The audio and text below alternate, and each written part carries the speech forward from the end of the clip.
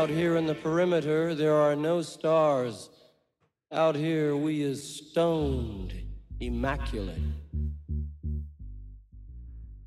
Hello and welcome. This is the C86 Show. I'm David Eastaugh. As you know, we love a special guest. This week, it's going to be the turn of Carl Blake, the multi-instrumentalist, guitarist, bassist, songwriter, and much, much more. To find out more about life, love, poetry, and all that other groovy stuff, one-time member of the Lemon Kittens and also Shock-Headed Peters, and has worked with people like Daniela Dax. So we might just get on with the interview. So after several minutes of casual chat, we got down to that very exciting subject. That was the early formative years. Carl, it's over to you. Yeah, I mean, I don't. It's an odd one because I kind of divide my musical interest into, the initial stages of it up into three really. The first being my father singing around all the time, singing things like "She wears red feathers and a hooly hooly skirt" and that kind of crap. He used to adopt the kind of baritone voice of the pre-rock and roll era. And any kind of ballad that was from a show song, he'd sing, and I'd get. I would quite appreciate those, but. Then I suppose, not Top of the Pops, Ready, Steady, Go. And I remember seeing Dusty Springfield on there and what's his name, that one that Mark Almond did the cover of. 24 Hours from Tulsa, that yes. one. Oh, he's split. Gene Pitney. And stuff like that. So I liked all that kind of thing. And they said all the TV stuff. And I'd seen Sir Arthur Brown on TV with his fire and my mum talking to her mate's mother was saying, "Oh yes, and a building burnt down as a result of this and all this kind of crap." And then we didn't have TV for about. We didn't have TV, therefore it was only down to the radio, which I was listening to, like Family Favourites and what was the other one that came in? Oh, Ed Stewart. Oh, he was one of the prime people, because he was playing pop charts and all that kind of crap. What was it? Family Favourites. Well, yes, there was Family Favourites. Yeah. Well, I can remember in the late 60s probably listening to the radio via my mother, who was doing the washing, as you did. And all the Forces stuff you'd have. Yes, do you remember that? The Family Favourites. But your Dave, was it? Oh, Stewart. He did the What's the Recipe Today, Jimmy Young. That's the one, isn't it? Oh, God, that I did not listen to. But, I mean, the other thing I do remember is, too, this is all kind of prior, really. There was a patch when we didn't have TV. I think my parents, I don't know why, they decided it was an evil or something like that. And we didn't get one until about 1973, which actually corresponded when they bought their first record player, I think, or 72, which is when, actually, I'm not sure on the date on this, but that was when I started buying my own bits and pieces of music to play on there. Right.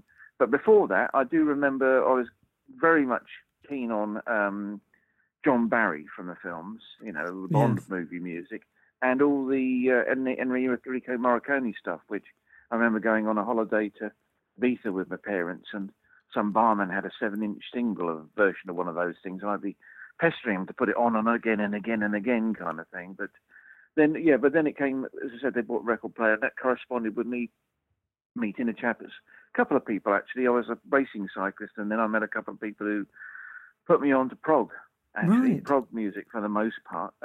So I had this love of Motown, which that was one of my first records, and I thought this is how ignorant I was. I was still cycling at the time, and I remember thinking, the record player must have been in 71, 72, because it was when I was at Blenheim Palace. I won a big race, and I remember talking to one of the guys there, and he said, he was a Hendrix fan, and I remember arguing the toss about the fact that, these Hendrix albums are about £2.14, but I've got this for 99p, and I've still got the record. It's Soul Spectacular Volume 3, which was Motown songs and other things of that ilk, but covered by someone.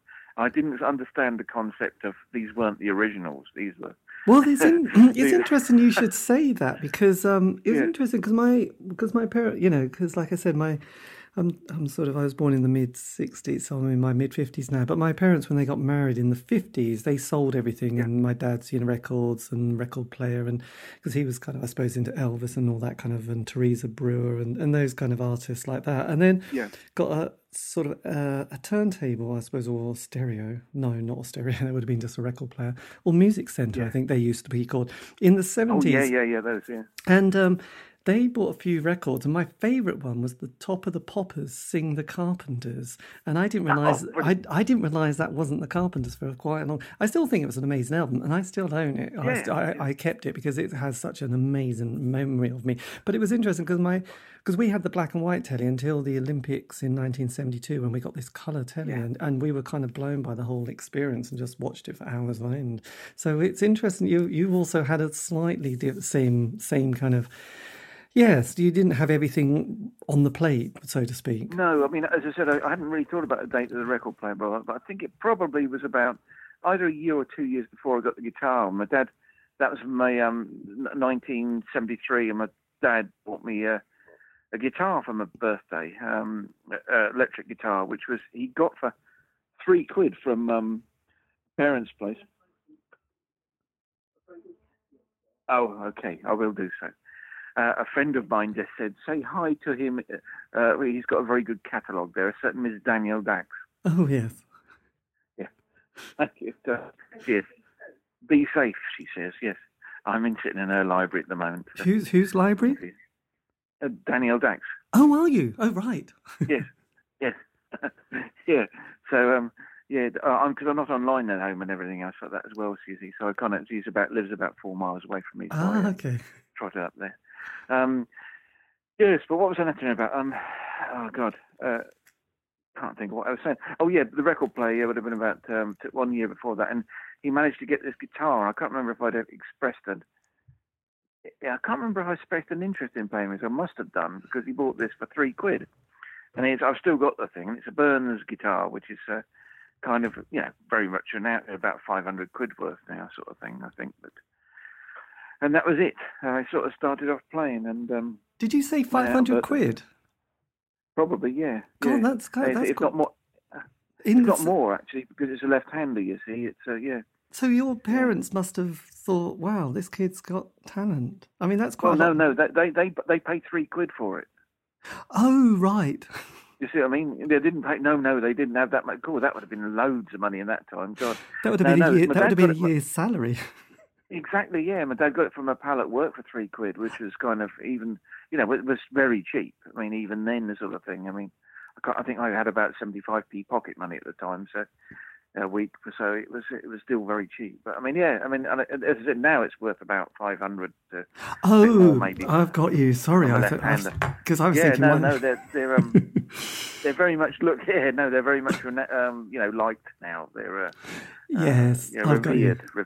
Yeah. So it's interesting because you were you mentioned the cycling thing, and I remember we played a lot of football because it was cheap, and you had a football, and you just had a field, and you ran around playing football. But getting into music was something that wasn't something on my radar or the people I was in the village or in the community with. So was there a sort of was there any kind of reason for you getting into music? Well, it was actually through. I think I always liked music, and I was always listening to it anyway. But I was, instead of just doing the cycling, and there was a particular chap at the cycling thing who introduced me to one of his other friends who wasn't anything to do with cycling. And this guy was started work early, and he was just buying albums by the ton, sort of thing, and prog stuff, and he actually gave me a load of his stuff at one point in time. I'm still friends with him on Facebook. Well, we hadn't seen each other for a very, very long time, but when Facebook came about, there he is, this chap from Reading who I hadn't seen since I was 17 or something like that. Yes. But then he gave me some of the records, and at the same time, there's a friend of mine at school who, because of my hay fever, I used to be one of the sick, dying, or dead on Wednesdays when it came to summertime, because although I was cycling, I was having to take kind of hay fever pills, Piriton and things like that, and therefore I managed to get off of cricket and all that kind of crap because of my hay fever. Oh. So I'd end up getting off school, getting out of school, leaving school in the afternoons, effectively almost like playing through it, although there wasn't any lessons for me, and going down to town. And my friend at the time would buy me albums. You know, it was generally, it was again a different chap, very generous, and that's how I got the first Velvet Underground and Nico album, for example. It was in a sale at Rumbelows, which was an electrical store kind of thing, and and started buying up stuff around that. It was all 1974, basically. That was when I was in the upper sixth. Yes. So did you have those? Six. Did you have those moments of kind of like David Bowie, T-Rex? You know, kind of because. Well, yeah. I mean, what actually happened was, I do remember now, because I was into very much the charts and all that kind of stuff, because that's normally what you'd hear on certain radio stations, but. When I began into from the fifth year into the sixth year, I was in a secondary modern school, but they allowed me just about by the skin of my teeth to go in and take A-levels, which I promptly failed. But at that time, we had the grammar school boys next to us, because it was what do they call them now? It was one of those split schools between secondary and grammar, no intermediate thing. And we would have things, for example, the teacher would say, "Oh, well, the grammar boys were doing this last year." So there was this, I think they had to drag us along. We were the scum, basically. And but, you know, being allowed into the fifth year was the pale end of it for the rubbish. And then we'd split up into going to grammar, what was effectively only one stream, like the grammar, and doing A-levels. Yes. But next door to us in the classroom, we'd have these cassette kind of brick-shaped cassettes, cassette players like ITTKB and things like that, and with wood veneer finish on plastic, and we'd be playing our cassettes of our pop songs. And next door had been granted the use of a Hacker, record player by the school. So there was a difference for a start. And I'd look through the window and I'd hear them playing various things. They'd be playing Rory Gallagher and God knows what else, and there's various bits of prog.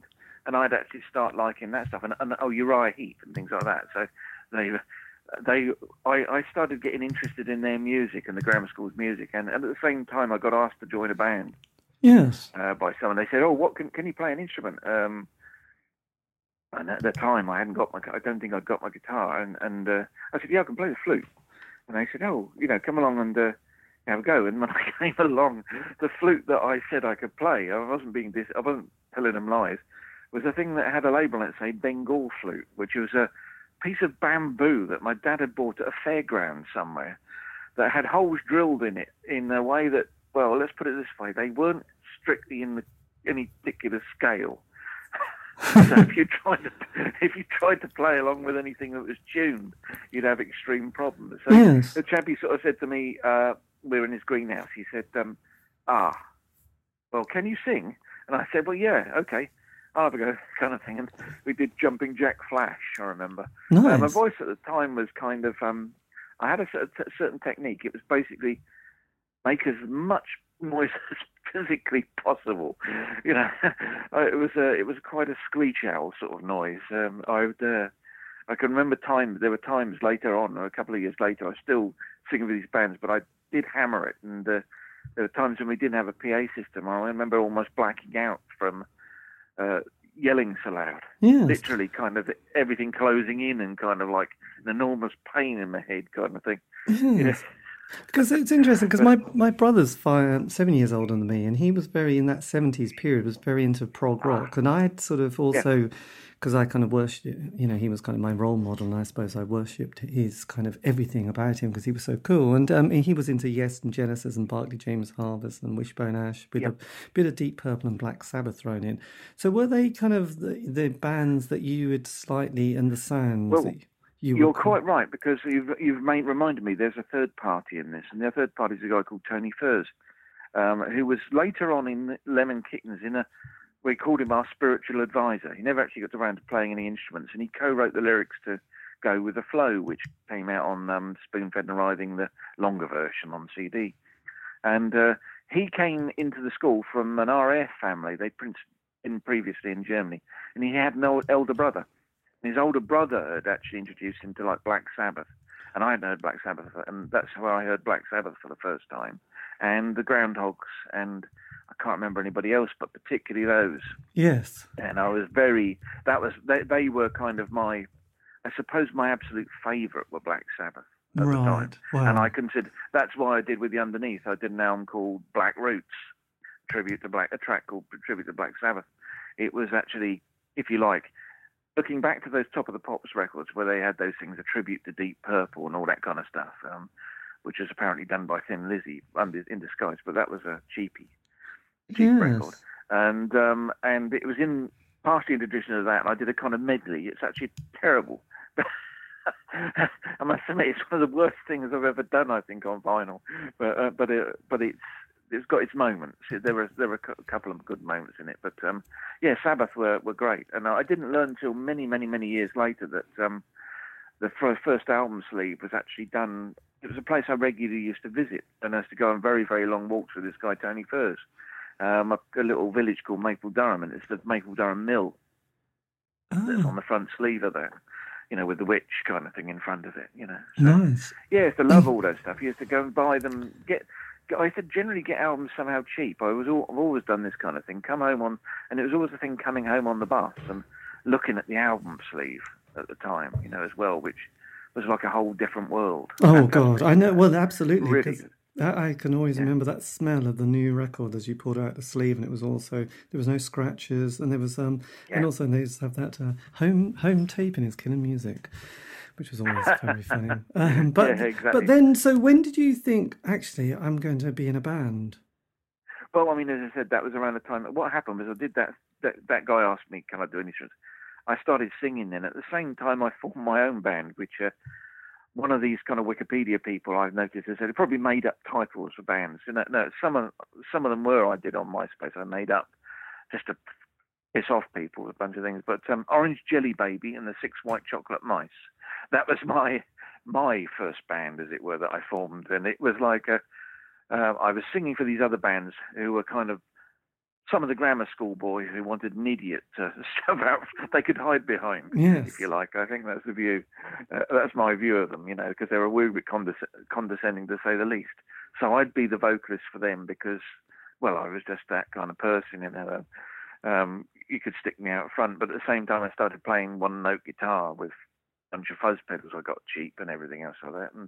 And did Orange Jelly Baby and the Six White Chocolate Mice, which was like a ridiculous kind of thing, because it had kind of like a Bontempi hit organ, which was this kind of, I don't know if you ever came across those. They were wind, again, like the Ventolin thing I mentioned early on with the fan. These things had a fan in them, so they worked a little bit like an electronic harmonium, in that you'd hear this, and it had a loud whooshing noise at the same time as you played the notes.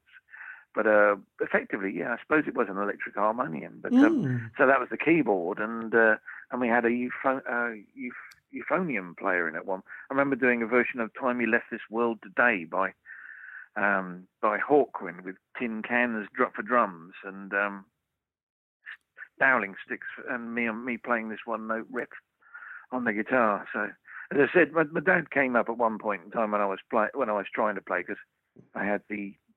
Who is it now? The Playing a Day guitar book. Bert Weedon, yes, of course. With him grinning on the front with his, nice and playing, "Is There a Tavern in the Town?" and all that kind of stuff, and it was just loathsome. So to this day, I can't play chords particularly well. My fingers are very, very big, and I just thought, no, make a loud noise with one string and a fuzz box, and therefore I turned into this kind of not a bass player, not a guitarist in official terms, kind of thing, and do it that way. Yes. So when did you? When did the Lemon Kittens start to sort of become? Well, the Lemon Kittens. I was that kind of sprung out. I joined various bands after school, and up to a band called Maggots, which was a kind of jazz rock band. I was playing bass for that, and I was the worst musician in them. All the rest of them are really, really good. And at the same time, I got another guy involved from a local band called Night Porter, called Gary Thatcher. And he came along for an audition for the bass, because I think I was going to be a singer for a while. And then he didn't get it, but I continued on the bass. And at some point in time, I asked Gary, what about forming a band? Because we both like Roxy music, Black Sabbath, and all this kind of stuff. And that was actually on April Well, the band formed, the Lemon Kittens, on April the 4th, 1978. 78. So yeah. punk had so sort of been popping along a bit, kind of excitedly. Yeah, punk had come out. I mean, I'd been to with a vocalist the night porter. Funny enough, I remember standing on a pile of rubble in the corner of a room watching the Sex Pistols play at Reading University for 30 pence. And I remember not being overly impressed by the music, to be honest with you. It was because they were playing at the time just in a fairly lackluster bunch of kind of Who cover versions and things like that. But I was very impressed with John Lydon. He had a great presence. He was like, there's a film that I really liked called Night Must Fall with, what's his bloody name, is dead now, the actor, Tom Finney, I think. No, Tom Finney. Night Must Fall. I can't think of his damn name. Yeah, Night Must Fall. I'm going blank with the name.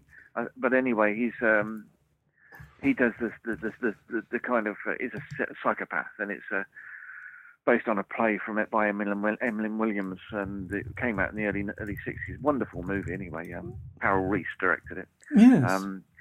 And he at one point he rolls back his eyes, and Lydon had this thing about rolling back his eyes on stage, and just looked absolutely insane. And this guy alongside me says, we could do that, kind of thing. And I thought, well, I remember thinking at the time, yeah, but you're not, are you? They are. He is particularly, you know. So this film, so the film you mentioned, Night Must Fall, was from 1937. It's quite an old film. That's the original. Yeah, that's based. The 1937 was based on. I'm pretty sure it's based on Emlyn Williams' stage play. Emlyn Williams went on to write a book about the. Pretty sure it's him. He wrote a book about the Moors murderers. Oh right. Am I wrong? Oh, so Albert Finney's in the remake in 1967. I might be completely wrong, but yeah, that's right, 1963 with Susan Hampshire and Carol Reese. Yeah, it was a great movie, really good. And in fact, at one point in time, there's a photograph which we did where we happened to find some graffiti. It's a picture of me in my army jacket during the Peters days, with kind of when I got really big hair. And behind me on the wall is kind of like sun face painted. And in the movie, this particular movie, we didn't do the graffiti ourselves, but these also painting on the wall in the room that he's got a kind of weird sun face.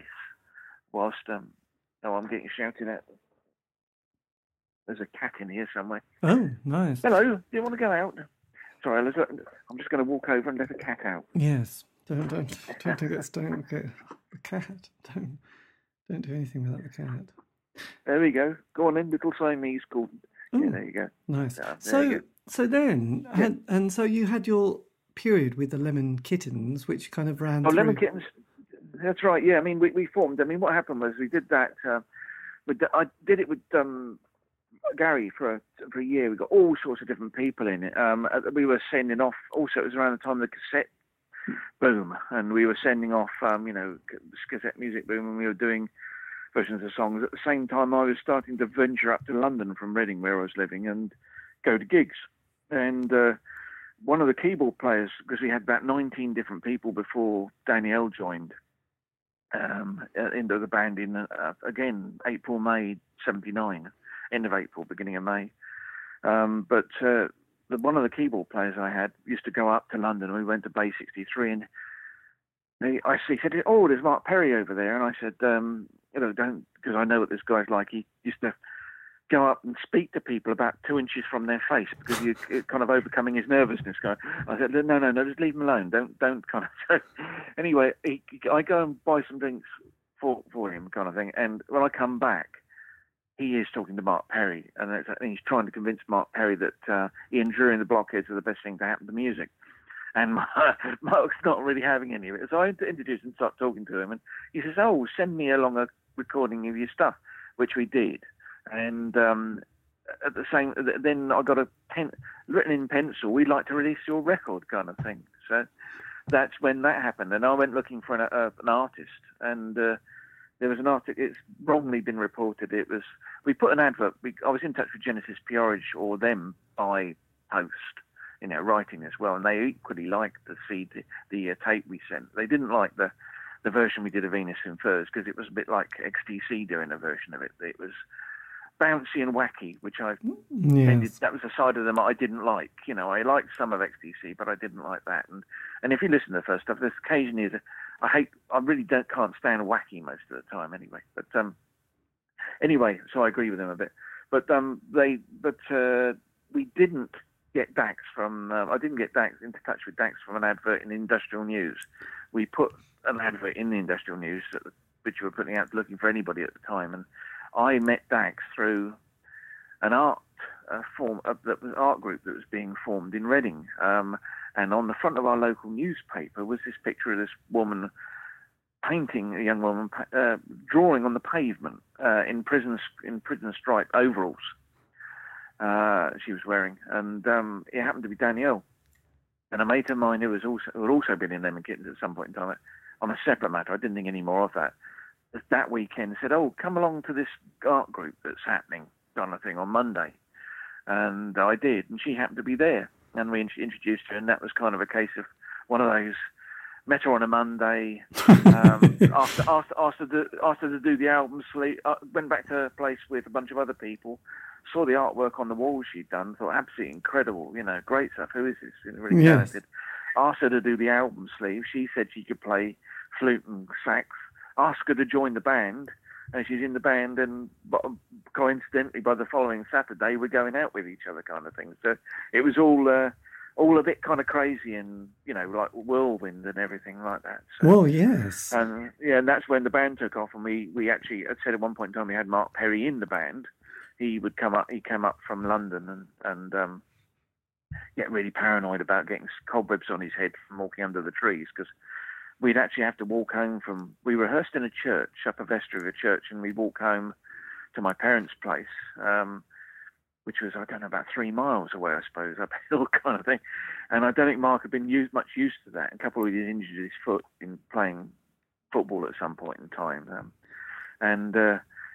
So I remember him coming to my room and saying, "Oh, Carl, there's a spider in my room. Can you get rid of it?" So, such a town boy. It was not true, you know. It was quite funny. Yes, but, probably freaked out. Because by that time, you see, I mean, one of the things that I hadn't said is, apart from the guitar, when I left school, left work, and was still living at home till 23, I just basically went bonkers and bought everything in terms of musical instruments, because I'd met a bunch of other people in the meantime, and they'd given up and they'd sold me a load of stuff. So in my room I had 2 drum kits set up. All the stuff was going direct inject, so it was all on headphones. It must have sounded bloody awful from outside. All you'd hear is a bunch of odd singing going on sporadically, and kind of drums being hammered to bits, kind of thing. Yes. So go on. So I was going to say the lifespan of the Lemon Kittens kind of drifted almost into the 80s, and you did, you know. It did into the 80s. We were gigging. Dax. It became a 2-piece in March of I think 81. We just became a 2-piece. We equally so, because when we did the EP on Step Forward in 1979. They had asked us. We were going to do another single. We recorded tracks for it. It was going to be Dax on one side, me on the other. And my track was going to be, it's the 2 bits that are on Cake Beast, in fact. Babies in Grey. No, that didn't. On my solo album. Babies in Grey on my first solo album. And Only a Rose. I recorded those in the morning. So I'd pre-written Babies in Grey, basically, but Only a Rose I made the spot.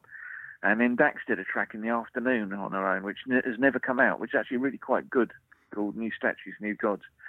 That was supposed to be coming out as a single on Step Forward, but we didn't do it for some reason in the end, didn't get round to it. But we linked up with United Dairies, who put out the album. That was as a result of seeing the first Nurse with a Wound album in the basement at Step Forward. And we wrote to them thinking the cover was interesting at the time, not really realising that it was all kind of a bit dodgy at the same time. You know, but it stood out with its black and white design against all the hideous artwork that around that time, that most of the sleeves around that time are absolutely bloody awful, I think. But anyway, so we wrote to them and started putting out records and doing gigs as a 2-piece with an augmentation of, and he hates me for this because he says, well, I was a member kind of thing, but, you know, I don't want to have another argument. Mike Barnes was on the drums for a while. The one who writes, done the Beefheart book and Big Beefheart book, and just came out with a prog book just recently. Oh yes. And a guy called Ian Sturgis. They were our live section. At one point in time, we had this guy Pete Fallowell on the drums for a couple of gigs. He was he's the bloke that was in the jazz rock band Maggots with. Very good. He's a very good musician, but he's still doing Maggots. He's living over in France now, and his brother was famed for writing the words to Dizzy Dizzy by Can, and putting together the Cannibalism compilation. A guy called Duncan Fallowell. God, it's a complex world, isn't it?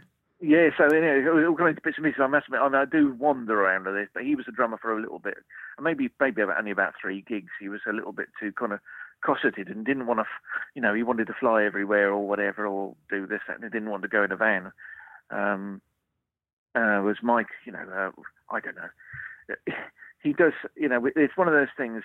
We decided Dax and I had decided we're just going to be a 2-piece, and that's why we recorded all our albums on our own. And by that point in time, it was absolute control. We didn't have to do that. And live, though, obviously. And then later on, we started doing gigs as a 2-piece live. But to be honest with you, they were absolutely bloody awful because it was using tapes. Yes. And that's very hard. Can be very hard to do, with tape backing. We didn't adjust to it particularly well. Yeah. So did you? Yeah, so that was the beginning of '82. I think we kind of like petered to a halt, and Dax started recording a solo album. Yeah. And did that feel quite, like Stevie Nicks with Fleetwood Mac? Did you think, hey, wait a minute? What do you mean in terms of? How do you mean? I was just going to say, I remember when one of the problems they had in the early days of the classic lineup was that they were having a bit of a rest, and Stevie thought, well, I'm just going to do a solo album, which then became huge, and then the rest of the band. Oh no! I just wondered did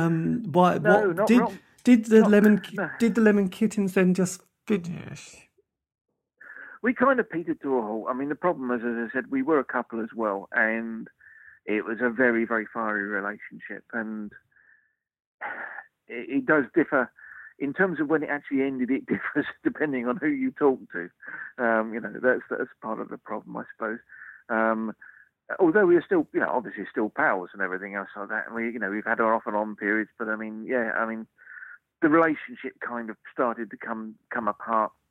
And I think the band at the time, came apart around exactly the same time, really. At one point in time, what it was doing, because I was working at the same time. When we moved from Reading to London, having worked in the tax office, of course signing on, they say, "Oh, you can come and work for us." Nice. So I ended up working in the DSS for 4 years and 11 months from when was it now? Well, I finished in '85, at the end of '85. So I was going to gigs. I was in Lemon Kittens, doing body paint. I was going to gigs. I was getting in about 2:00 in the morning sometimes on those gigs, and being so dog tired. And then I'd have a set of clothing I called my dirty clothing, which meant that I'd wash my face and hands, but underneath all this clothing was the body paint still on. I was wearing, it was not very pleasant, and I'd go to work like that. Yes. But yes, it dyed all the. When we did get to clean it off, it dyed all the grout in the rented flat we were in pink in the bathroom. But it was funny stuff. But so that's when. Anyway, Dax. No, there was no problem with doing solo as far as I was concerned. It was always. We had joint control. I mean, early on I was writing most of the lyrics, but Dax started to get really good at that as well, and later on came and doing that. There was no kind of you can't do this, you can't do that. We play anything, Yes. And she was very good, very, very good at it. And then she did the solo thing, and we were living in the same place and everything. It was that was fine. But and then the Peters started up quite by chance, simply due to the fact I was having to work. I was living in a place called Gypsy Hill in near Crystal Palace, and they'd made a mistake when they got me the job because they thought I was living in a place called Gypsy Hill, which is very near Kingston, in Kingston on Thames. In fact, about it's a suburb somewhere around there. As it was, I had to commute, and it cost me that meant I was taking home about £3 more when I worked than I was when I was on the dole, because it was all going on travel. And in Kingston was Beggar's Banquet Office, where the shop rather, and that's where Ashley Wales was working. Oh, right. And I met Ashley through putting an advert. I wanted to put an advert in. He recognised me from the Lemon Kittens kind of thing, and he said, "Oh, you're the chap blower." And we got on really well in a chat. We'd chat away there. And then we decided to put a band together, and we put an advert in that said, no, this, that, and the other. No badge wearers, no espadrille wearers. There's a whole list of no this, no that, and no other kind of stuff. And we rehearsed, we put Shock-Headed Peters together in Ashley's basement, with various people coming along until we settled on the final lineup. We had a guy I knew called Tigger Glover, who was had been the roadie, effectively, for Lemon Kittens, who I knew from Reading. He became the bass player.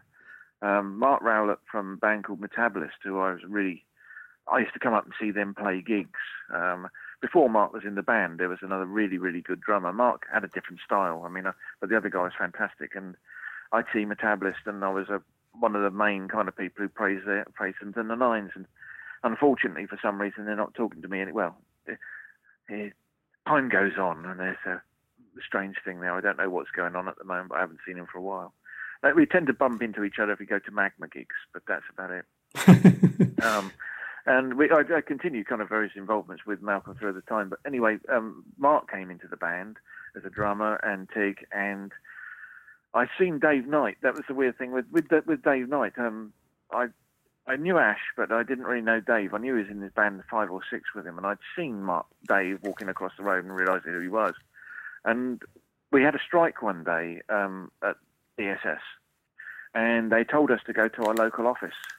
So I went down to the Battersea office, and because I was the lowest of the low, clerical assistant, they put me to write in gyro checks. And Dave Knight comes in at that point in time, because he was working there. He was a higher up kind of thing, and he didn't know. And he sees me. I said, "Hello, Dave." And he said he thought to himself, "There's Carl Blake, the baby eater," which is the name that one of them had given, because they had this vision of me being some kind of monster. And anyway, we got talking, and he lived very locally, and we went back to his place dinner time kind of thing and chatted and got natted. I introduced him to Dax, and that was that kind of thing, really. Right. Yeah, so Dax did a solo album, and then the next album, she's working with Dave, and they set up, and the rest is history kind of thing. So, yes, and and in the meantime, he was in Shock-Headed Peters kind of thing. So yeah. But did you work again on any of the Danielle Dax sort of? Yeah, a little bit. I played guitar on the second thing she did, Jesus Egg That Wept. Which was as a result. We swap things quite often, with like titles and stuff like that. I'd say this, that, and Dax said, "Oh, that's a really good title. I'd give it to her," or whatever. And Jesus Egg That Wept was one of these things that I found a copy of the Sun newspaper, and that was the heading of the Sun, and told her about it, and therefore, it was about a hard-boiled egg that started weeping from the eye of a Jesus that someone had drawn on it, Easter or something like that. Nice. And it was just a sort of strange collection of words, So I played guitar on the end of Ostrich, and later on, in the mid-90s, she came along and we did that. We played a couple of Peters tracks for the Comatose Non-Reaction, or not Peters tracks, but one that had previously been a Peters track called Blight, but it was called Blight on the Bloody Tower then. And previously it had been a Lemon Kittens track, which we never recorded. So, it was all waste not, want not, yes, as it were. A good bit of... So as you... Yeah, so we played, yeah, go on, yeah. No, I was going to say, as the sort of... And we did our first gig together, in fact. Yeah, the first gig we ever did, Dax, and was a first Danielle Dax gig, and the first Carl and the first Shock-Headed Peters gig was together at a place called the Embassy, and it was an awful gig because the people there were really rude, never paid us. But apart from that, it was, and we had the bass player our bass player couldn't do it, and had the bass player from Sade's band. Oh, nice. Yeah, playing bass for us. Yeah. Yes. So, And did you see yeah. kind of star quality in Danielle at that stage? Oh, yeah, I saw it right from the beginning. Yes, indeed. Yeah, I mean, we always, as I said, that joke that she's said in the past, we really had believed we could be. Why can't Lemon Kittens be on top of the pops? And it was that kind of thing of, because we had no boundaries. We weren't musical snobs in any way. We came up against that quite often, from this, that, and the other area. The avant-garde area thought we were kind of, who the hell are these people? How dare they do this kind of thing? Yes. There was a real snobby attitude, horrible, stinky attitude in lots of people. Partly for two things, really. I think one of them, there was incredible amount of misogyny against Danielle doing stuff. And B, there was this snobbery, just general snobbery about, elitism, basically. They had their old little camp, they want to keep it. And we, we liked music right across the board. There was in a Lemon Kittens interview in 79, I'm talking about, or 1979 or 80, I'm talking about Black Sabbath, liking them.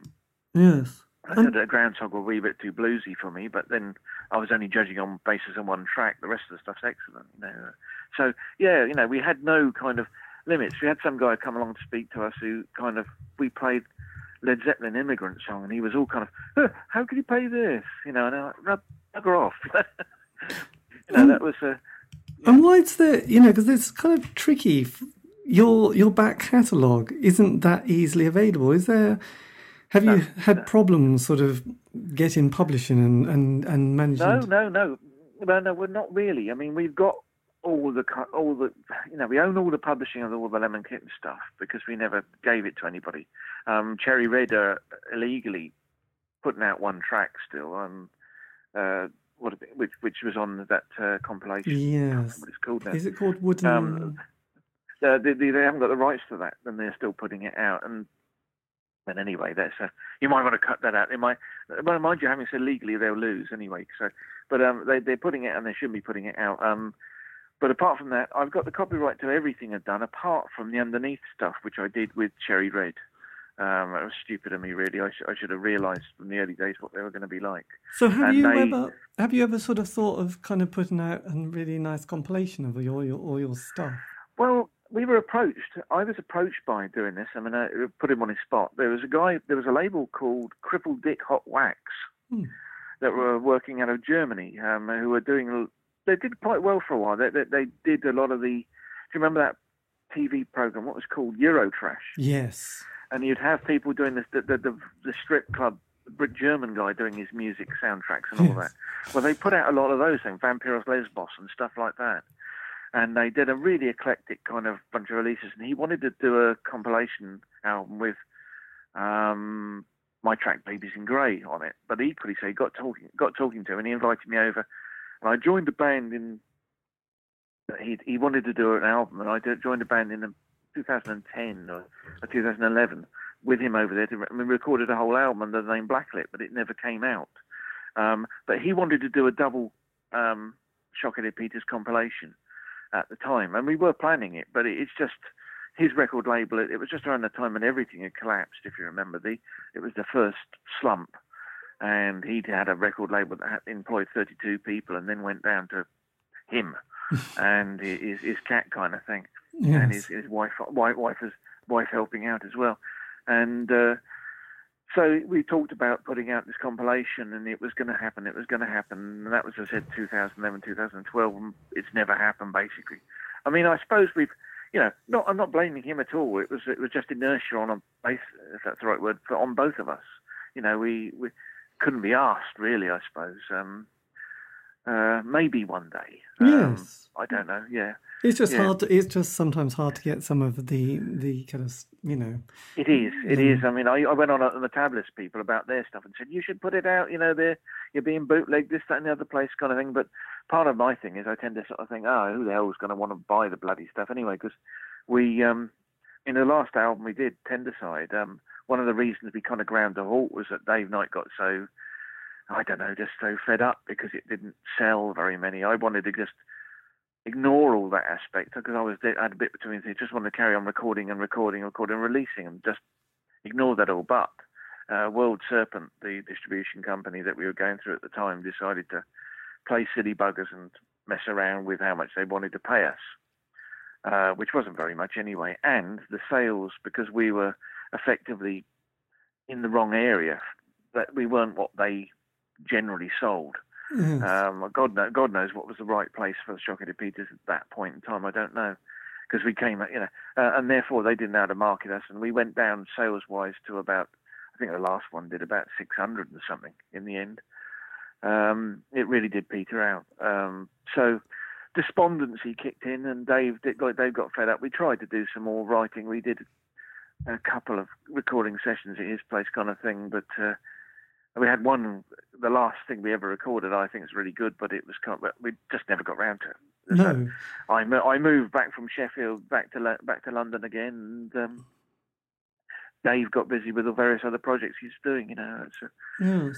And what was your relation? And obviously, you had this quite another intense. I mean, because actually, most people I interview have a bit of an intense relationship with a band, and then decide that's it, they're going to move on. But you've sort of stuck with a lot of different reincarnations of different bands and artists and working with people. So the experience you had in the kind of 90s with Tony Wakeford. Oh, God. So how did how does that chapter sort of run in your life? Extremely badly and extremely. I mean, I can't redo it, unfortunately. It's one of those things, you say about regrets. If I could go back, I mean, I enjoyed going abroad and everything else like that. Because the person I thought I was working with was a person who was a supposedly reconstituted, learned his lesson and knew better.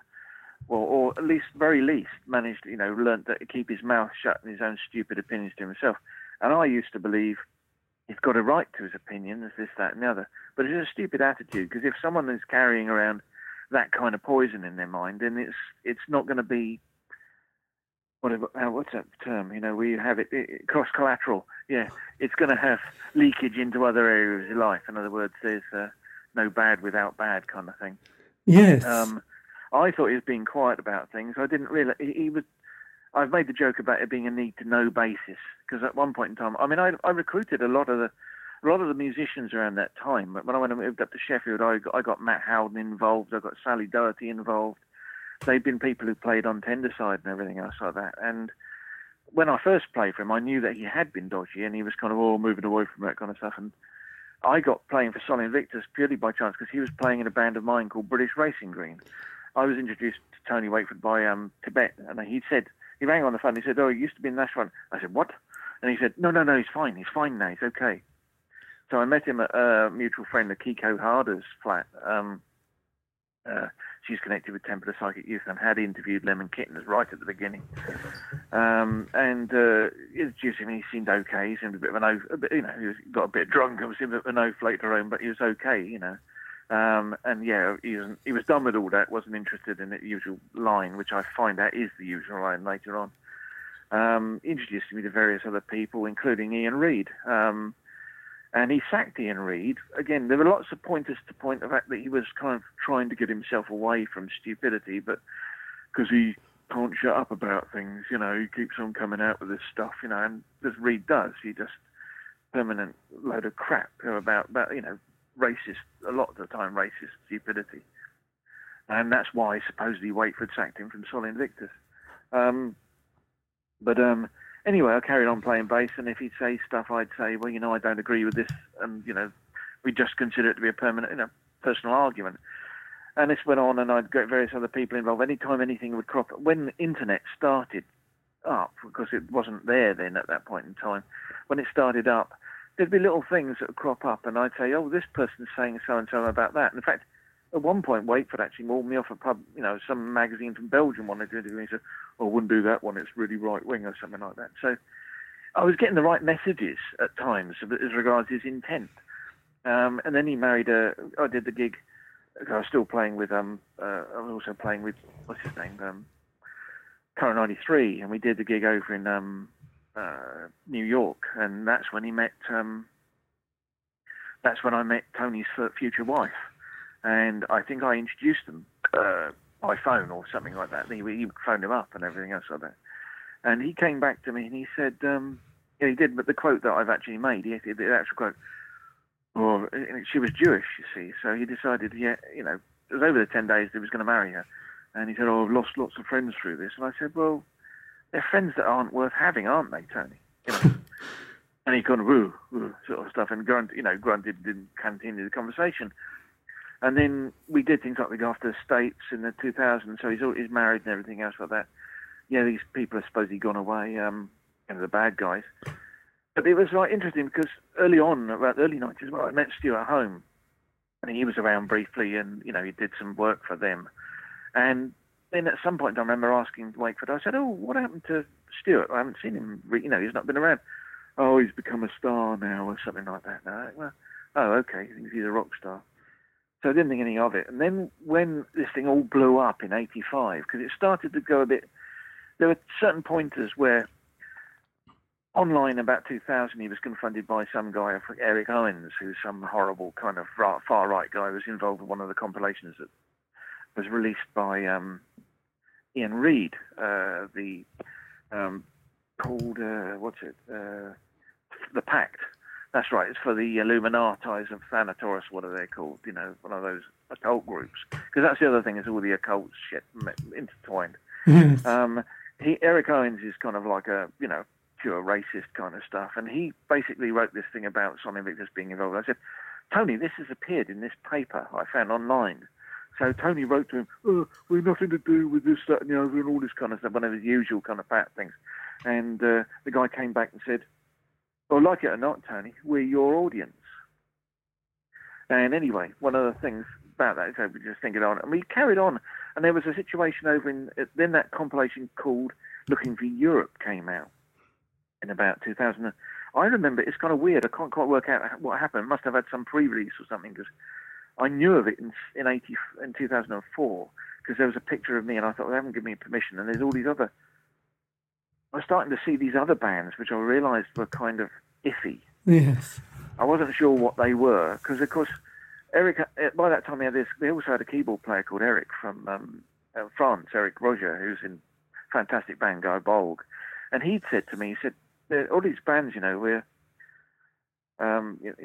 he explained to me about the far right in Europe, basically, and the bands that were in the kind of neo-folk scene, which I hadn't really known that much about, which cropped up on that compilation. And Looking for Europe is one of Tony's titles, and there was a kind of symbol on the front, which is used by the far right at times, although it's a Catholic symbol, I think, of a kind of cross. And me being in it, I think, I don't want to be in this with these idiots kind of thing. And I was moaning about this, funny enough, to Andrew King and various other people, in other words, people who are involved with it, and saying, I don't like this. And there was "Oh, no, it's nothing to do with that, really," kind of thing. And it's incredible. They were all involved with the bloody stuff. That's the trouble. It was like one way or other. And then King joined the band.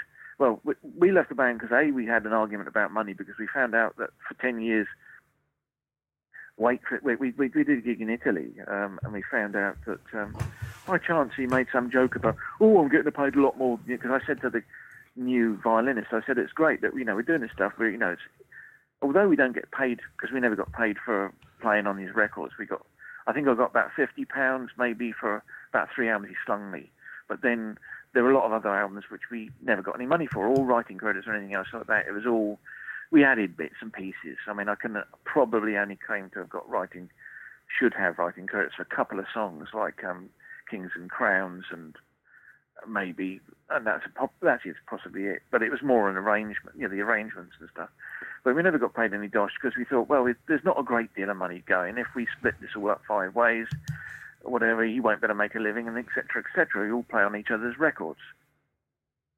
But we were doing this gig in Italy in 2005, and I comment about, it's good that, we're divvying up money equally to ourselves, to the violinist. And Wakeford does one of his kind of mock, of course I'm getting paid a lot more than that. I said, what? And then it transpired that, no, in fact, he's making this joke, but the promoter says, actually, yes, we're getting very well paid for this gig, as we thought, 150 euros each.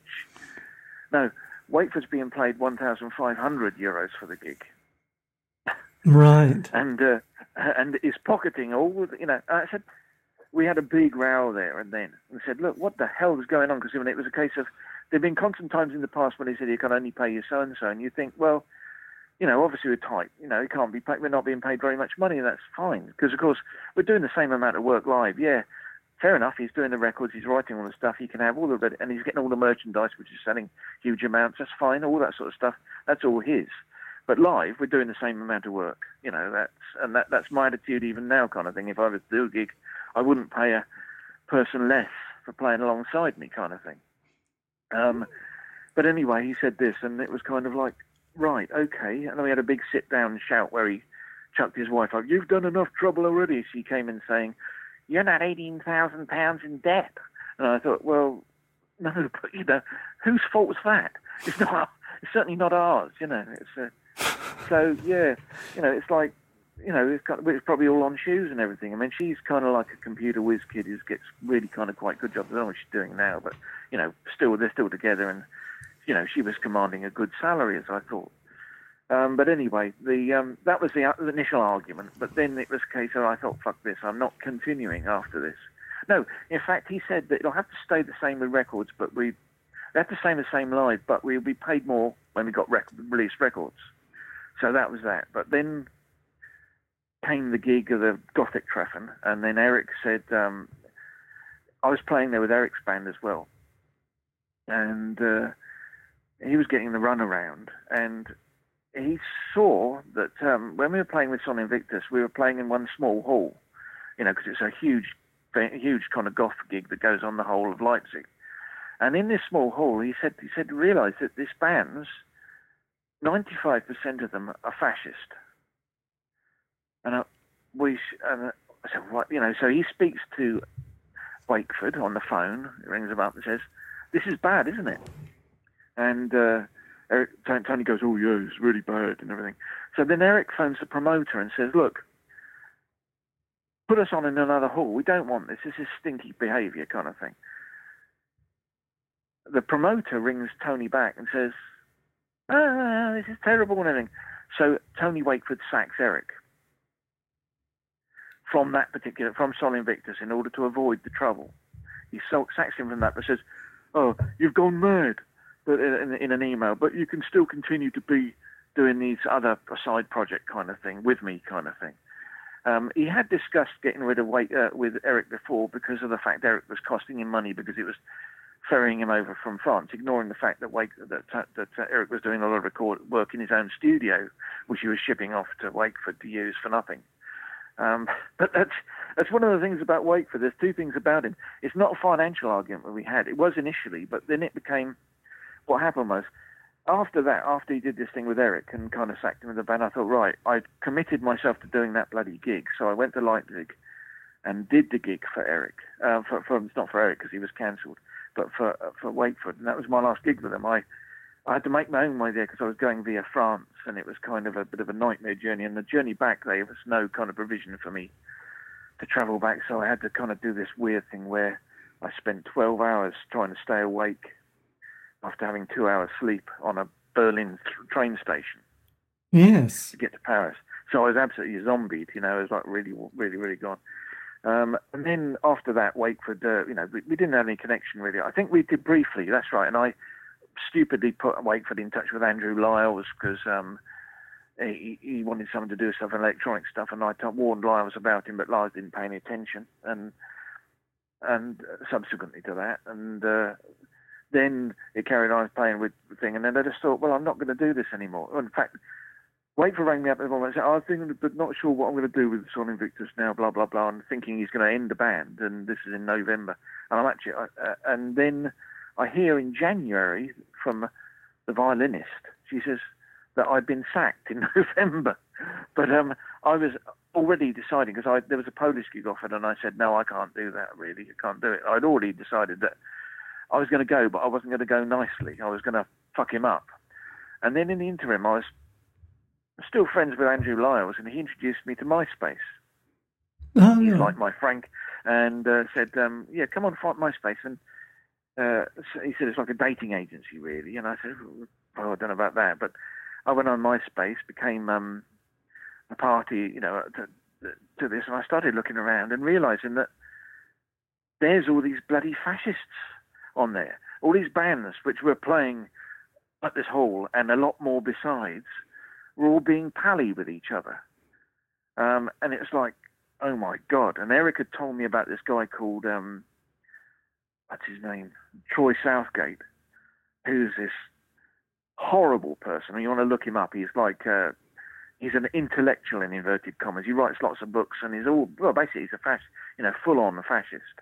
And he's in a band called HERR, Her, and various other things he guests with. And he's one of these people who's in this picture. The whole thing. And he's like, yeah, this is terrible. And I said so Lyle's in a way he created a Frankenstein's monster, because I saw that all this stuff on there, and I thought, fuck this. Not only have I been, lied to over the time and everything else, Wakeford is still he's been secretly involving himself. Because that was one of the things, when we did a tour with that band with, Eric wasn't there at the time, it was still with the new violinist. It was before the 2005, it was in 2004. We did this little bit of the European tour, and we went to a gig in Hungary, which previously had been okay.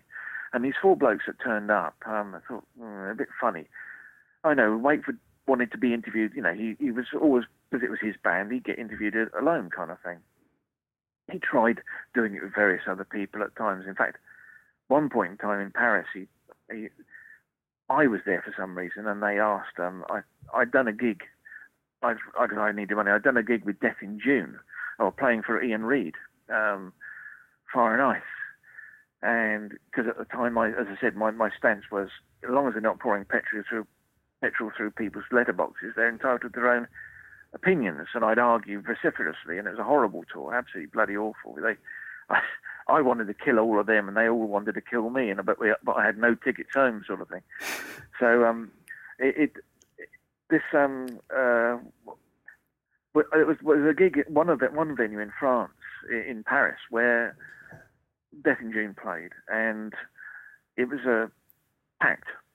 And then we played the same place, and there wasn't nearly the same audience. And he was asked by this journalist. He said, what's the difference between audience figures and blah blah blah between you and Death in June? I told him the truth, because I don't believe in bullshit. Wakeford went absolutely, turned around and, who fucking asked you? Really kind of like really angry. I think absolute bollocks. You can't tell the truth about things, but that should have been a tell point, really. The guy is just tells Teflon Tony, tells lies all the damn time, and yet people love him, and think he's absolutely pure as the driven snow, dreadful person.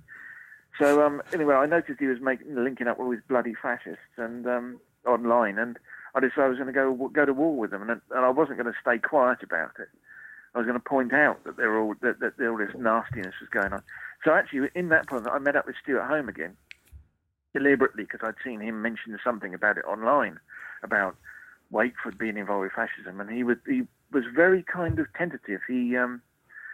We brokered a kind of meeting with a guy called Mark Pilkington, I don't know if you know him, does Strange Attractor and everything else like that. And Mark introduced us, he was there as a kind of like, just in case I was horrible. And we talked, and I said, what about this? I mentioned the name of this guy. This guy who was in a fluffy jumper that I met, called Lawson, Richard Lawson. I said, there's this chap, Richard Lawson, this folk player with this mad wife called Eve. Lawson? He was head of the Youth NF in the 70s. What? And so we did one of those kind of like, these people had been around. It was almost like something like, one of these kind of films where it was a case of, oh my God, I thought he was a friendly person, and he was a leader of the SS and all that kind of stuff. So yeah, Wakeford, he didn't lose many friends in the interim. He kind of carried on being friends with them and was a fascist all the time, but he knew he had to play the game. Yeah, on one hand, it was poison chalice. He did have an audience. I think a lot of his stuff, I still don't know.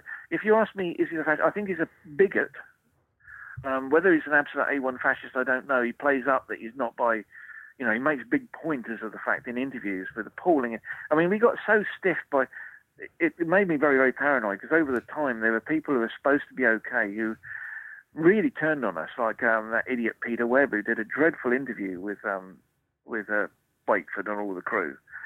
It is interesting to note that Wakeford has parted company with various people since then, and they like the what's his name, Guy Harries, who doesn't mention Sol Invictus at all in any of his activities now, pretends he's just a avant-garde musician, etc., etc. And his partner Reeves Malka, who was boasted about being a full-on in the Israeli army, and how he was kind of very virile in a letter complaining to Stuart. You know, he was kind of like, "How dare you say this stuff about our friend Tony," and all that.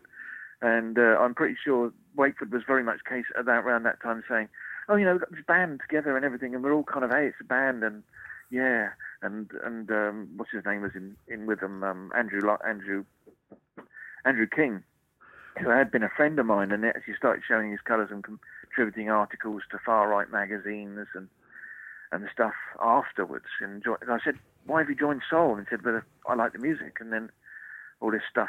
He'd made a few dodgy comments beforehand, and I thought, "Is this just funny humour? Is this just humour?"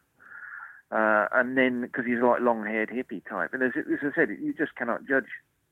You know, it's a case of you can't tell who the enemy is these days. Really, I think that's a part of the problem. And you know, yes. I mean, Peter Webb. I mean, for example, a sociology lecturer from Birmingham, doing, you know, supposedly interviewing us, and then not including any of it at all in the book, and writing this appalling book, which is a kind of cut and shut with the Bristol scene and neo-folk. You know, with what the hell is that about? And it's published by Routledge Keegan Paul, and it's full of spelling mistakes and factual errors. You know, appalling ones, like saying that this chap who does rune, there's only two experts in, I forget what is it, runology in the States, and he mentions two names who happen to be the same person. Yes. And he hasn't even researched that, you know, properly. You know, it's like appalling behavior, appalling, you know. Yeah. But he did it, you know, and I think, I don't know why did he do it? Whether he was conned by them. And I was conned for a very long time, but I was never confronted with this sheer weight of proof because we went fishing through the internet, basically. And it was weird, because the way the internet works is obviously sometimes you go on there, ask some question, nothing would happen about it, and then 3 months later there'd be loads about it. And it was like that, you know. The growth of the internet was such that, you know, it became much more informed. You know, it's happened throughout the times, like with Casa Pound, the far right Italian organisation. There was bugger all on them. There's only ever one article, and then gradually, bit by bit, people release more and more, and you find out stuff. I mean, yeah, I mean, it's a lot of. You've seen the Who Makes the Nazis site, have you? I don't know. Yeah, I mean, that basically, I mean, I've extrapolated on that story, but I commented a lot in the comments on those things as well, and the actual reactions of people is it's very, very disparaging. You know, I have two categories now. I have kind of things, those that I won't accept fence sitters, and people say, "Well, you were in the band for so long." Yes, I know I was, because I was lied to, and B, because I had the stupid idea that people could express ideas, had the right to express ideas, no matter what they were. And not realising the whole power of the propaganda and all this kind of stuff, which is what they were peddling. And then they had a new generation of stuff where people can live in a bubble and be fed this crap and then go and shoot a bunch of school kids. You know, it's do I think Wakeford contributes to it? Yes, I do. You know, he is part and parcel of the problem. You know, that sheer splurge of kind of neo-folk bands that there are. I don't know, it must be onwards of at least 1,000 bands, are as a result of this kind of small grouping of people in the first place, like Doug, you know, Current 93 and Wakeford. And they've all grown, all that stuff, shit has grown out of it. You know, it's yes. for the most part. You know, so yeah, you hit the blue touch paper on this one. Yeah, I'm unapologetic about it. I mean, I've had so many people, and I could have shut up and just walked away, but it would have been the wrong thing to do. You know, aside from feeling, you've had time stolen from you, it's my own stupid fault a lot of the time. I should have. I had my eyes focused on other areas, on other considerations, and didn't really pay much attention, and didn't really give it much thought. I wasn't a politico, as they've said. I was not involved in that kind of thing. But I remember that was one point. I remember thinking, we played a gig at one point in Europe, and we were playing, I think it was Krefeld, a place called Krefeld, and it was in this building adjacent to a meatpacking plant down quite a long kind of driveway, and therefore we couldn't see the road. And someone came down and he said, "Hey, you just turned a police car over out there." What? I said, "What's it?" Yeah, Antifa. It was Hitler's birthday we're doing a gig on. All right. Wakeford turns around to the promoter and says, "What are you doing putting us on Hitler's birthday?" This is a man who would have been well aware that it's Hitler's birthday, because I think his own birthday falls fairly close to it. I didn't know it was Hitler's birthday, and was kind of, he's done this all the time. He shoots the bloody messenger. It's a case of, there are other instances of it, kind of like, "What do you mean putting us on a gig like this? Bloody stupid," and all this kind of stuff, and it was like nothing to do with it. The promoter still puts them out at times, kind of, just do the money kind of thing, and then Wakeford had to, and I think there was about, and in that particular tour, there was about 8 gigs, 12 gigs, only 8 went ahead. All the rest of them are cancelled, because of things like this. Because I remember thinking, I could be beaten up now for being something that I'm not. Yes. Really, it's just like absurd situation. I shouldn't be there. There shouldn't ever be a situation. But that was the other thing I was going to do, was thinking, well, anybody who plays for Wakeford now, they really shouldn't play, unless they're fascists, they really shouldn't play for them.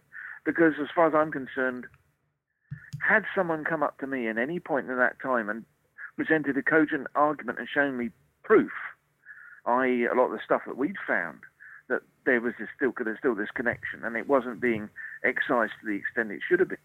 I know what I ran out of credit. I just had to put, it was just Oh God, sorry, I'm using up. Yeah, I haven't got one of those.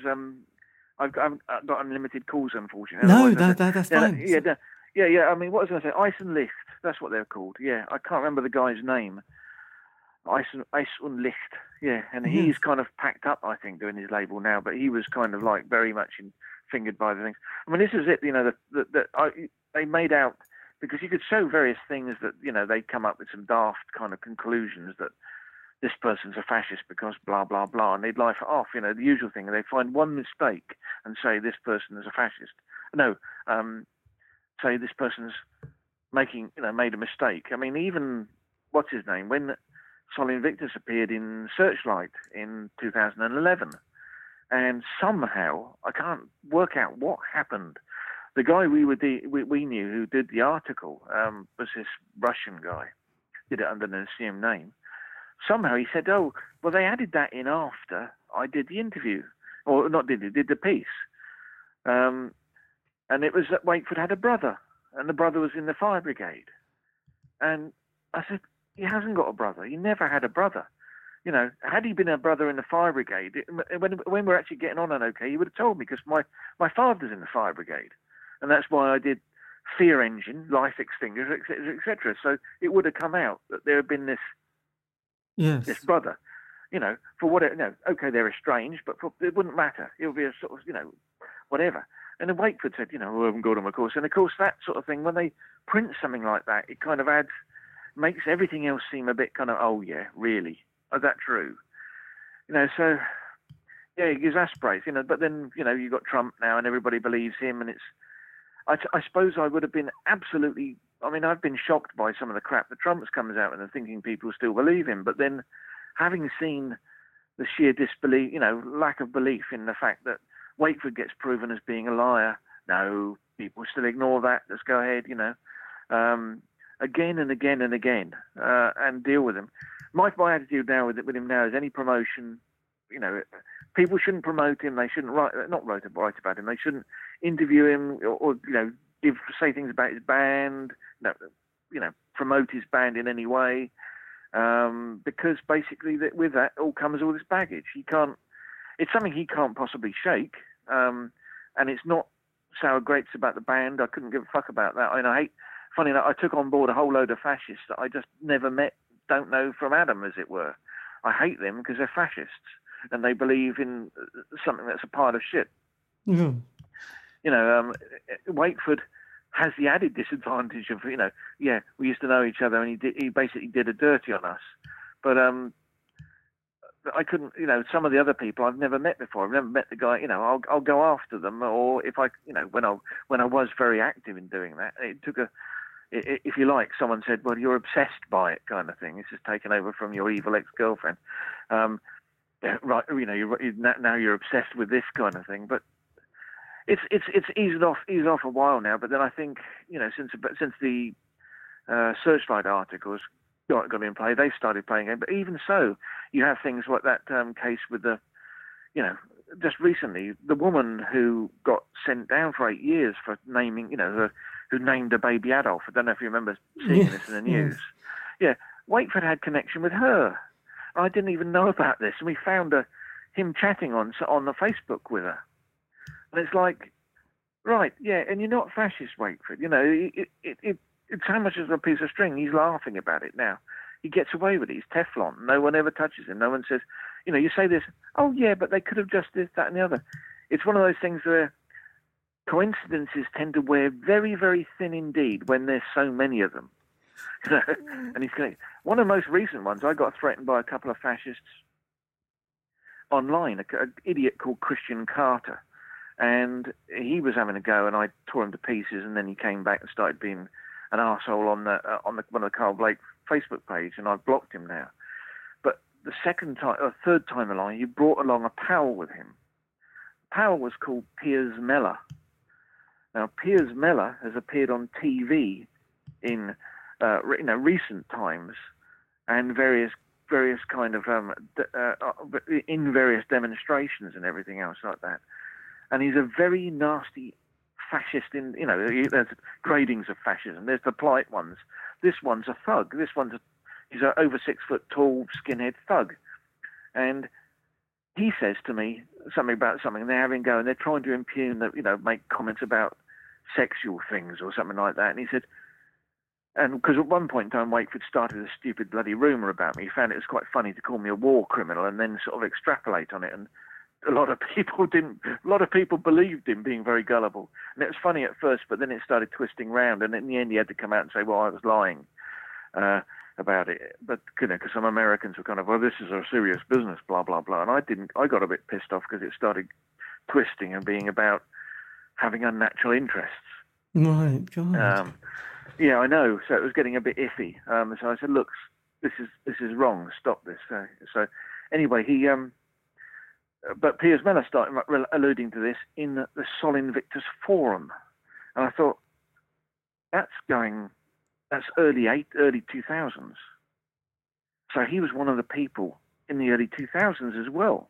This bloke who's been active now, that Wakeford would have denied ever meeting Troy Southgate, by the way, and I can't prove it, but I'm absolutely certain he knew who he was, and I even think that I might have met him at an early party of Wakeford's.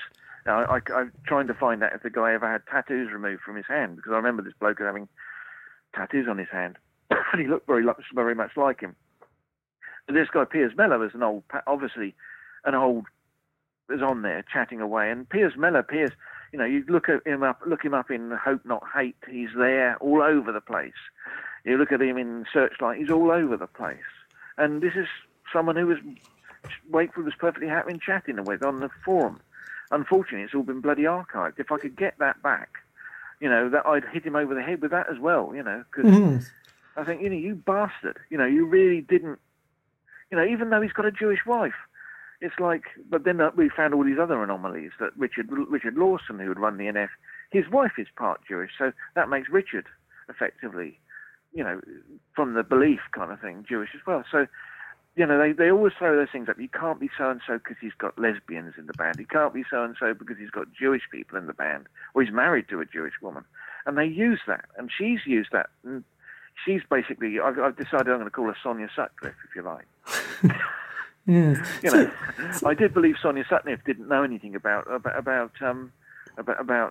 what's his face, Peter Sutcliffe. I do believe her because it's perfectly easy for people to get away with things. But for her to be, you know, she's one beyond that. You know, for her to ignore all the stuff that's about him and still go on, I don't know, it's like mad. Yes. So what would you say to an 18-year-old self starting out in music? Any old self, don't have anything to do with fascists. They're liars, and you can't possibly believe them. You know, in other words, don't believe a leopard can change its spots. Yes. Oh my God. That's from that point of view. What else would I say? I mean, you know, on a positive side, and to do with the kind of reductive thing, literally just do what in music and whatever else aside from the political thing, do whatever you feel is you want to do music-wise. You know, don't feel that there are any rules. Yes, I know. In terms of music, you know, don't feel hampered by rules or genres or all that kind of crap. You'll be forced towards them, but there's there's plenty of reasons in the past and bands that prove that if you stick to your guns, people will, if they're worthwhile, they'll come round to you, or maybe they won't. You know, like, Radiohead, for example. I really like that band. They did what they want to do. If you look at it, they've done some pretty extreme stuff, and you know, but which other people wouldn't take if it came from unknown people. It's partly the label of Radiohead that they'll buy it for. You know, yes, it's I mean, we've always fought against that kind of stuff. You know, Lemon Kittens were we used to think of ourselves as being a band doing stuff like that we could and we could still go on top of the pops. Why not? We had tunes. People said that they couldn't hear the tunes, but I got to argue with that. Maybe the rhythms are somewhat different at times, because partly due to the recording. You know, we didn't care, basically, but equally so, it was also partly down to the recording technique when we started. You know, we had to lay down the drums last of all, otherwise they became extremely muddy and things like that. Yes. And we never used click track and stuff. So, yeah, literally just do what the hell you want to do. Oh, the other thing was, I always remember our spiritual advisor, Tony Furs, you know, as much as I poo-hoo a lot of that kind of stuff, way back at the beginning, he was using the I Ching, and I asked it, you know, what would I do to want to become what I wanted to be? And I wanted to be, basically, at that time, I would have liked to have been King Crimson. You know, I didn't have nearly enough technique to achieve that kind of thing. But basically, the answer came back, and it was one of those ones which you think, well, that's just a piece of good advice you could give. You could get from anywhere if you wanted to read it that way. And it was basically, you've got within yourself to do what you want to do. In other words, yeah, and that was, I think, what I did in the end. You know, rather than, if I tried to emulate anybody at all, I'd get it wrong, and it would be okay because people wouldn't spot what I was trying to copy, and it would, because it was so far off the mark, it wasn't true, and some of the stuff I just couldn't do because it was, you know, I wasn't a good enough musician. So therefore, and then I just, well, you accept it to be kind of yourself. You know, you do what you can yourself, and you acquire skills down the way. I mean, I think that's what I would tell them. I say, "What's your name?" I ask them the name, and I say, "Okay, you John Smith are the best person at being John Smith there ever was." Yes. You know, that's the thing. Yeah. That, you know, just have self-belief. Just get on and do it. Yes. And don't be restricted in your playing. I mean, I still kind of believe that stuff. I believe that I did stuff that way back at the beginning that is every bit as kind of through. I think people sometimes with musical learning and everything else like that, they learn cliches. They learn how to do things the way other people do them, and they simply become a stale copy of those other people, rather than kind of developing quirks and cadences and stuff like that. There's their own thing, as it were, you know, their own identity,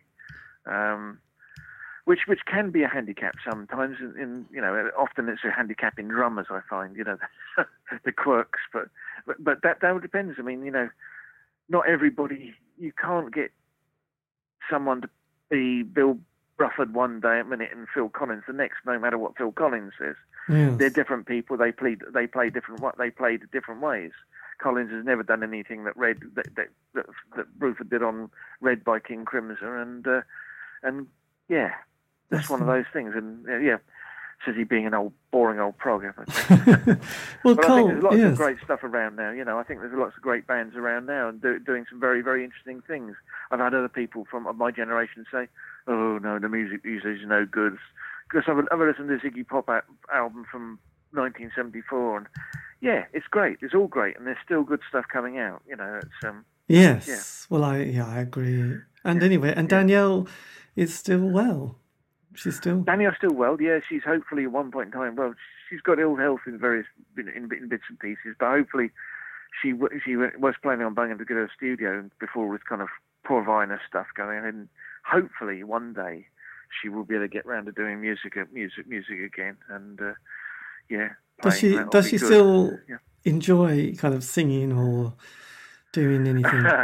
But she sings all the bloody time. It's a pain in the arse sometimes. I don't live here, but I visit her on occasion, you know. And so sometimes if you try to concentrate, she whistles all the time. But yeah, I'm sure she does still like music. She has spells on and off. Both of us do, you know. I suppose. I mean, for example, I don't play very often when I'm at home. It's normally to celebrate a new effects pedal that I'm kind of mad about. I'll go and buy one, and I am recording at home. I haven't done any release for a long, long time, but I've got about over 300 pieces I'm working on at once, which is a bit of a tall order, but I just decided I was going to work that way rather than get bored with number 1 when I got to number 12 kind of thing. Yes. Well, that's good. Well, Danielle, on the other note, go on. I was going to say, I'm going to have to go soon because I've got another point. But look, thank you, Carl, ever so much for the amazing history of a musician. That's amazing. Great. Well, yeah. And I hope it won't be too biased to what what comes out won't be too biased towards the whole bloody Wakeford thing. It's a kind of I don't really consider although it's a considerable amount of my time. It was a wastefulness. And it wasn't my creative. No, I know that's my creative thing. It was his thing more than anything else like that. You know, I did left hand, right hander as well, of course, and which was a kind of really going and touring all over the bloody place, and you know, quite well. Actually, having said that, I don't like the music that much. Even though I created a lot of it through basslines, I don't. It was a much nicer bunch of people. Yeah. And that, dear listener, is the end of the interview. Thank you ever so much for listening. A massive thank you to Cole Blake for giving me the time for that interview. This has been David Eastaugh, the C86 Show. If you want to contact me, you can on Facebook, Twitter, Instagram, do C86 Show. And all these have been archived on Spotify, iTunes, Podbean. Fill your boots. They might just change your life. Anyway, take care.